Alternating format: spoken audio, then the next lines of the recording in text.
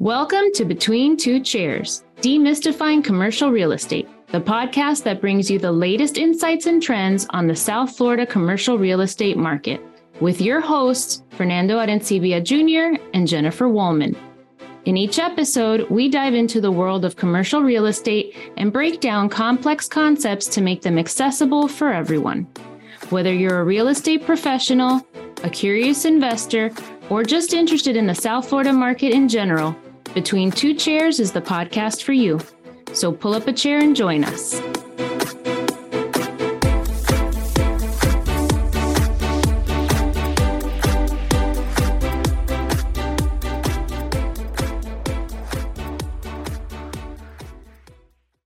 Hello, everybody, and welcome to another episode of Between Two Chairs. My name is Fernando Arencibia Jr., and with me, as always, is my partner in crime, Jennifer Woolman. Hi, Jennifer.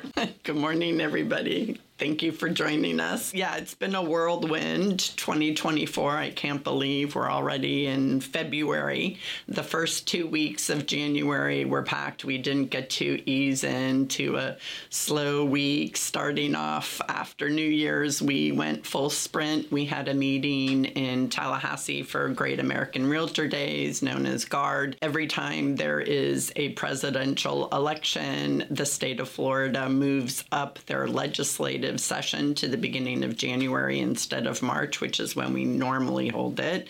And then immediately following GARD, we had our Florida Realtors midwinter meeting, which were very, very heavy on policy and public policy and some of the issues that we are facing, not only in the country, but specifically in Florida. So for a lot of commercial real estate brokers, 2023 was kind of a dud of a year. Even for South Florida, we're one of the top 5 office markets for annual rent growth. Sales transactions were down significantly by more than half from 2022. But that being said, the price per square foot was only down slightly from 2022 and still well above 2019 numbers, which makes me want to remind everybody that we keep saying, oh, sales are down, transactions are down, the economy's down, but we're comparing it to 2022 and 2021 and 2022 across the country for just about everything were anomalies. I don't care what business you were in. If you were up or down, it was a complete anomaly because the pandemic threw everything on a global scale out of whack. So just keep in mind, keep everything in perspective. So we also have a 97% occupancy rate, for our apartment market, which makes it the most competitive in the country and in the top 5 highest rents. So, but that being said, everybody is expecting 2024 to be better, right? Everybody's expecting rates to drop. It's a presidential election year. There's a lot of dry powder sitting on the sidelines in terms of investments.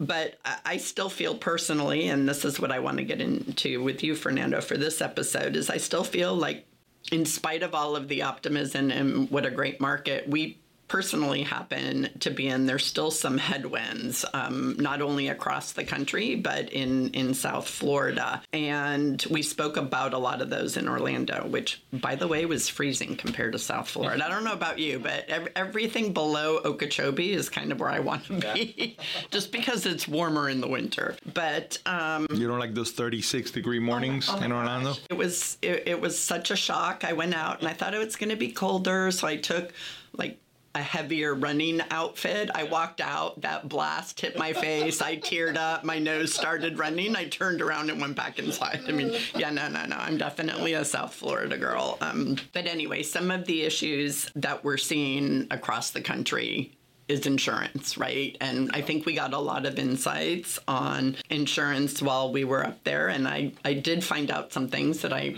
didn't know about, and apparently a lot of people don't know about. So why don't we start out with the FEMA issue, if you can go into that a little bit?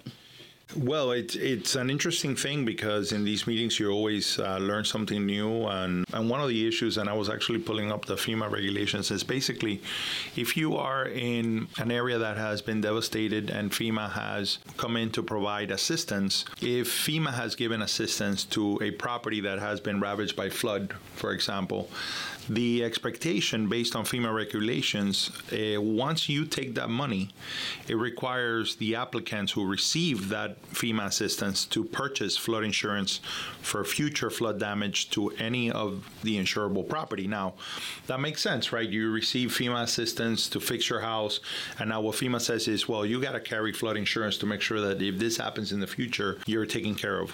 What I think was a surprise to many is that carries on to a new owner of the property. So if you turn around and you sell the property, then that new owner is also required to carry flood insurance, because that requirement doesn't stay with the individual that received the FEMA assistance. It stays with the property that received the FEMA assistance. And the penalty for not carrying that is that if there is a natural disaster, God forbid, and another flood event, and it damages your property, then that property would not qualify for FEMA assistance without having flood insurance. Correct. And that makes sense, right? So the lesson here is to make sure to ask for every single property you're purchasing whether or not there has been a flood event, and if there has FEMA money been collected, because a lot of people who own their properties flat out or who self-insure commercial properties might need that assistance when a major storm comes through. Yeah. And they might not even know that it's a regulation. They might not know themselves. So when they go to sell the property, they might think nothing of saying, I had FEMA funds. Or if the buyer has no idea that FEMA funds or knows that FEMA funds were paid, but that therefore it's required for them to have insurance in order to qualify for any government assistance, it kind of becomes too late after the fact. So again, my purpose for bringing this up was not only to let everybody know about it, but to make sure that everybody, if you're a seller, disclose, and if you're a buyer, ask for that disclosure. Yeah, exactly. Now, I do want to say that there is some positive news, not overwhelmingly, right, but a big part of the heavy lift that happened last year in regards to addressing the high cost of insurance in Florida dealt with, tort reform and litigation. And to that end, we're starting to see some of the movement or moving in the direction that we were expecting, where we start to begin to see, future-wise, more competition in the market, meaning more private insurers coming into our marketplace, so that competition can foster, a leveling first of cost and eventually a more competitive market when it comes to cost for insurance. One of the things that we're starting to monitor is, for example, if we're looking at tort reform being a big part of this, there are some early signs that the property insurance market is improving and that it is stabilizing. And one of them is, for example, Citizens' total number of new litigated cases that were filed through the first 10 months of 2023 were down 17% compared to that same period, in the prior year. Why is that significant? Because that number was never less from the year before. That number was always higher, and the number of policies and the volume of that litigation was always higher. So now we're starting to see that the litigation is working to that end. The other thing is that a big part of this was the process of depopulating citizens, and we're seeing less number of policies that are being covered by citizens, which means that private insurances have come in to fill that gap, right? And the exposure is also lower for citizens. All things that are positive things here. And one of the things that I think one of the most positive things is that for years we have always been hearing about carriers that were insolvent, right? And that all of a sudden they could no longer carry or reinsure the coverages. And, for the first time in a long time, that has not been the case in 2023. That was not the case in 2023, and we don't expect that to be a case in 2024. In fact, we expect to see new carriers come into the marketplace. And so, again, it's not a dramatic shift, but we are trending in the right direction. Right. And I think, the legislature has done a good job at trying to speed it up. These things take time. Right. And again, insurance and reinsurance is an issue globally just because of all of the major weather events that have been happening throughout the world. So it's kind of a period of adjustment. I know one of the things that the governor has proposed in his budget was to eliminate temporarily some of the taxes and fees that are charged on insurance policies to try to help decrease. Everything that we're doing right now is to try to help decrease the immediate cost while all of these changes go into effect and we're able to see some positive influx in the market. And that segment of the budget is significant because it can save homeowners, between 5 and 6% off of their premium. So, it's a significant savings there. People can see that effect in their premium this year if it passes. Correct. The other thing that we heard about and we're starting to see more of in the market, and we want our listeners to be aware of, because again, it comes to what questions you need to ask when you're buying a property or insurance for that property. Right. And some of those things are that insurance companies are now offering policies that only cover the actual costs, not the replacement cost of the building or of specific parts of the building. Like they might not include a roof. Well, if you own an office condo and your condo association buys some type of policy like that, be careful because there are a couple of issues. One is that if there is a major event and your association doesn't have the reserves to cover, let's say, the full price of a brand new roof, those mean special assessments for you as the owner. And the other thing that it can mean is difficulty in sales, right? It could be difficult to get financing when you go to sell that if a mortgage lender is looking at the overall building, not just your unit within that building, which is what they tend to do. So those are just things to consider and look out for. They're not bad or good. They're just alternatives to the current cost of insurance that both buyers and sellers need to be aware of. Yeah, there's always that concern that not only are we paying more, but we're getting less coverage, right? And Correct. So that's a big component in this. We've always found it interesting that if you have a mortgage, you're required to insure the replacement value of the entire building, regardless of what mortgage amount you owe.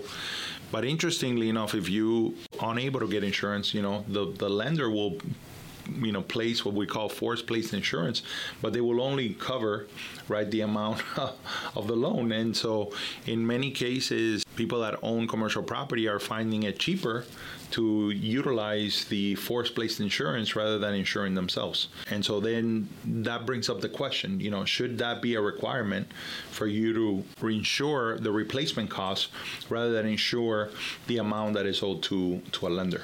And there is a bill that's been introduced in the legislature that would allow that for both commercial buildings and homeowners, where an owner would be allowed basically to do exactly that. They would be able to take out insurance only to cover the mortgage, or if there isn't a mortgage, the line of credit or whatever. Again, that is kind of a buyer owner beware, because that's going to change your numbers. Yes, it's going to decrease your insurance costs, but it should increase the amount that you put into reserves for anything that could happen down the road. So you need to make sure that when you're calculating your financials for purchasing a building, or you're recalculating them based on this difference in insurance, that you allow for that what if that now the insurance company is not going to cover. So, I always put on those things that I need to look out for. Watch out. Yeah. And some other issues that came up were the premises bill. Do you want to speak about that a little bit? Yeah. I mean, it's just been introduced in the Senate. It hasn't had a lot of movement. We're still early in session. We got about 40 days left of a 60-day session, legislative session, and this could come up in other times as well. But basically, what currently happens in the state of Florida is that, if you own a store or, a restaurant, a house, right, somebody walks in to, breaks into your place or goes into your place of business to commit a crime, and they get injured, you as the owner of that store or a house could be liable for their injury, even though they were committing a crime, right? And so there's something called the premises bill that actually is Senate Bill 1152, and here's how it reads. It's very direct, and it basically says it requires that the trier of fact in actions for damages arising out of intentional torts of third parties consider the fault of all persons, known or unknown, alleged to have contributed to the injury. So basically saying that if you're coming in here to commit a crime and you get hurt, you're contributing to that injury. You had no purpose for being there other than to do something illegal, right? And so, we'll monitor that and see how it goes. But that's just part of the exposure that small business owners and really and homeowners are exposed to, right, currently. I feel like there should be like a slapping forehead emoji inserted here, because to me that law is so ridiculous. I remember hearing about that years ago when we were tenting the property, and we were told that we had to be careful. And one of the things that the company really focused on that was doing the tenting was how nobody would be able to get in, because if they did, if somebody did get in and literally gassed themselves, that it would be my fault technically. Yeah. And to me that is... I can't use the word because we're public, but that's ridiculous. So I really like this bill. I hope it gets some traction. That if you're, committing a crime, it's not my fault if you fall down and break your neck. Yeah, at the very least. Yeah, no, for sure.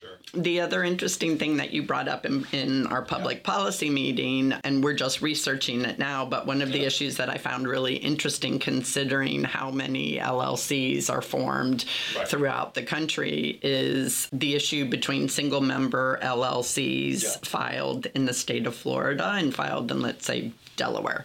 Can you expand on that a little bit? Because I know it's important to us not only as brokers who might be licensed as an LLC, but also for people who are investing in commercial property and might be, or investment property in general, and purchasing the property as a single member LLC. Yeah, so they call it single member or sole member LLCs, and many people have these kind of limited liability companies, right? And what is a sole member LLC? Is basically a limited liability company where there's only one member, right? So it might be you, and you decide, I'm going to start a company. I'm the only owner, 100% ownership of the company. And so I'm going to create a sole member LLC. Well, a multi-member LLC obviously has more than one member, but there is a difference in the liability exposure. Sole member LLCs don't have the same liability protections as multiple member LLCs. In the state of Florida. In the state of Florida. In really, in the majority of states, right? And so what does that mean? Well, if you're a multiple member LLC and your company gets sued and you are found liable, and there is a financial penalty, the remedy is what they call a charging order, which means that the assets and revenue of your company are at peril, right? But your personal assets are protected, hence limited liability, right? However, in the sole member LLC, what the Supreme Court has decided was that to the party that is damaged, or the debtor, for example, that is going after your asset, the charging order is not the only remedy. In other words, they can put a charging order so that they can go after the assets and revenue of the company, but they can also go after your personal assets and your personal revenue. So that is problematic. It's problematic for a few reasons. Number one, there's a lot of people that are exposed. In our industry is even more so problematic because if you're a real estate agent and you want to incorporate as a company, the Department of Business Regulations and Professional Regulations, the DBPR, requires you to you can only register as a sole member LLC, which means that leaves a lot of real estate agents, exposed. That leaves a lot of people exposed in the state of Florida. This is why you see a lot of people that register in Delaware, for example, which is one of 4 states that has equal protection, let's call it that, for LLCs, or Alaska being another one, right? And so I think this is an issue that needs to be researched, and I'm happy that we're in the process of that, and perhaps this is part of the consideration. And one of the things that people say in the banking industry is that you have to know your client. We say that as well. You need to know who you're working with, and part of what I find really interesting here is that if people were registering in Florida because they had equal protections rather than in Delaware or Alaska, it would be easier to find who is the actual owner of the LLC. So, addressing this issue might actually have some side positive effects as well. I find that to be a very interesting positive for the state of Florida that has touted itself, rightfully so, as a very business-friendly state. And I think that that's a pathway that we want to continue. Correct. I agree, and I love it, and to me, it's a no-brainer for the state because we are a business-friendly state, right? That's right. Yeah. That's why we've been so successful. And finally, great news for everybody who rents commercial property in the state.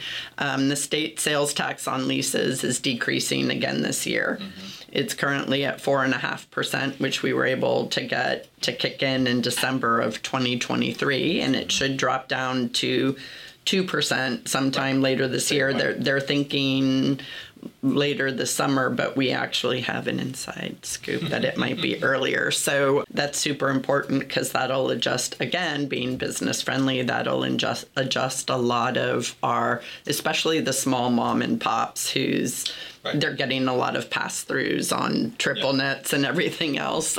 And this will help because at least it's some money off of their rent that has to be collected. For sure. And again, going back to the business friendly and what the realtors do to help support our business and commercial brokers is that, we've been hammering away at this for, I don't even know how many years, at least 5. It's probably closer to 10.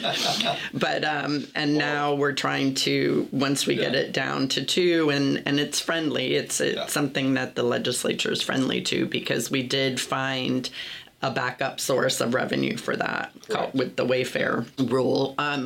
But the main thing is that we're trying to get it dropped to 0, and then in addition to that, have it eliminated from the municipal side, because although the state sales tax is 4.5 going to 2, every single county, with I think the exception of 1 or 2 in the state of Florida, charges their own additional surtax on top of that. Right. So we're hoping to eliminate that as well. Yeah, this is interesting because I found out yesterday this issue first came up 14 years ago. It really began to gather momentum about 7 years ago, where it became part of our conversation with lawmakers. Every year, it was one of our talking points. And this is really where I find there's been an incredible, if there was an award for creative advocacy, this would be it for me, because first 2 years, we were just trying to prove the concept. I mean, it went down nominally 0.2%. Right, and we're the only state that has it. This is the only state that has a sales tax on commercial leases. But it's very difficult to get a legislature that has been used to getting this revenue, which, by the way, every percent of that tax represents about $380 million of revenue to the general fund of the state. And so, it's very difficult to say to the state, well, just give up on this money, right? Because we're the only ones that have it and all those things. But once the Wayfair decision came back, and for those of you who do not know, but what the Wayfair decision made is that it required online retailers to collect state sales taxes and to remit those sales taxes to the state of Florida. So now that we knew that those funds were coming into the state, we were able to start to get more of a thread of reduction of business rent tax.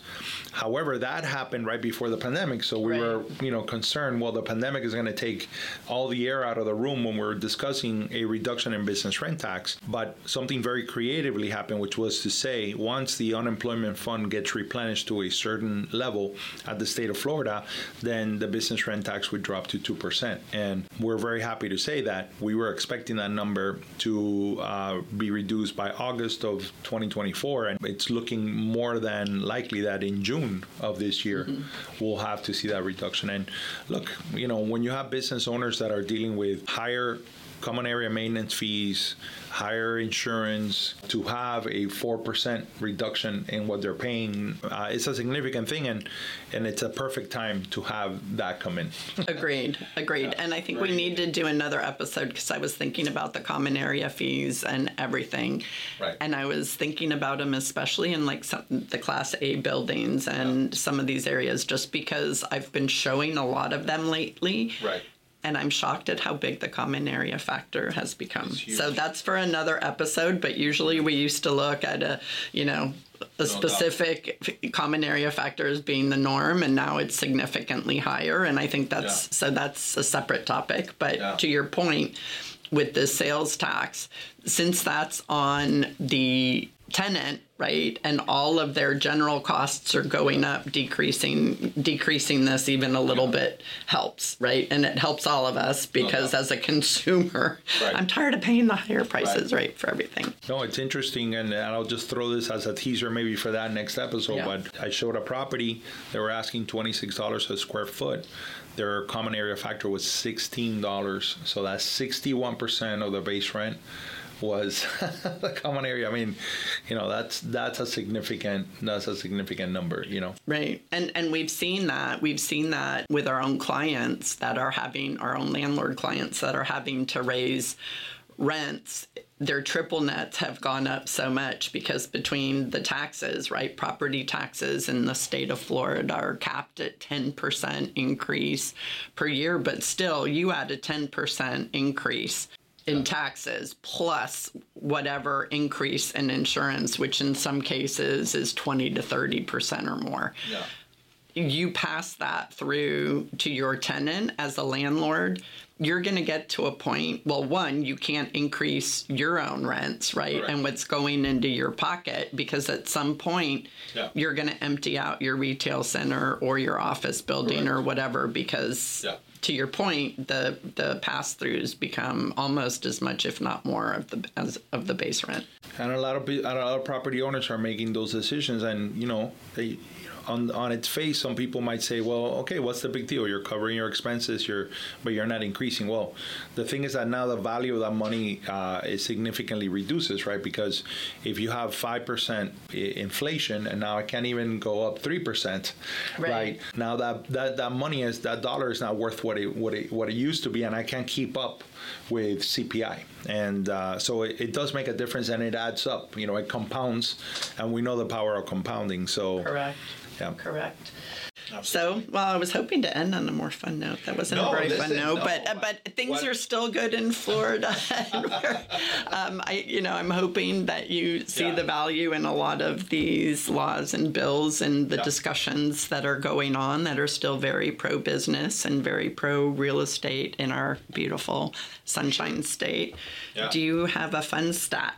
Well, you were mentioning about there is a lot of positivity that is surrounding these issues because, I think part of these issues is also the fact that we are a large economy, and I was looking this up. And so Florida's GDP growth now makes it the 14th largest economy in the world.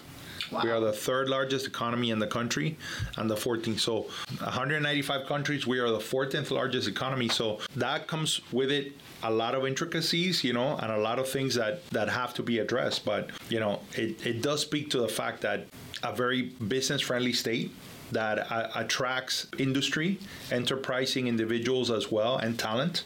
And so, doing what we can to make sure that that remains the case is an important job and an important part that, a lot of people don't realize the effect that real estate has on that, and that real estate agents or realtors specifically provide as an economic engine and as a force for good in our communities. And I just want to point out, because there's always naysayers, I know never among our listeners are absolutely positively perfect. But for those we're talking about you, Vivian. Shout out to Vivian Macia, who I think doesn't know how to turn us off on her iPod downloads, and so she gets every single one. Exactly. But I wanted to point out that this state and the realtors specifically also acknowledge the importance that our environment and natural resources play in the reason why people want to move here. And so we do a balancing act, and the governor and the legislature is always focused on how can we protect our beaches, how can we make sure our water's clean, what do we do to improve the Everglades and redo the aquifer. And we have the largest water management project in history going on with restoration of the Everglades. So I just want to point that out, that we're not doing it in an irresponsible way, and we definitely acknowledge the economic impact and the importance to the quality of life that Florida's amazingly beautiful. I saw deer in Orlando. It was the weirdest thing. I saw 2 deer grazing, and the backdrop were like all these roller coasters and everything else. But anyway, so it was awesome to see. So my fun stat is really short and sweet. According to Florida Incorporation Services, more than 100,000 LLCs are formed every year in Florida. It didn't specify between single and multiple, but I thought that was interesting. So to your point, it's a good issue for the state of Florida to take on. Till next time, everybody, have a great week. Thank you for joining us and pulling up a chair, and we look forward to hearing any feedback from you guys. It's very much appreciated. Sharing the podcast with your friends, it's always very encouraged as well. Oh, and let's just mention for those who were detail oriented and heard about our hashtag B2C. What were we doing, a competition or a giveaway? Well, when we did hashtag B2C, we realized that it's business to consumer. So we kind of got lost out. So we're coming up with something else. So we apologize to everybody who participated, who got lost in our hashtag B2C. And we'll fix it up and do better research next time. Thank you for playing. Thank you.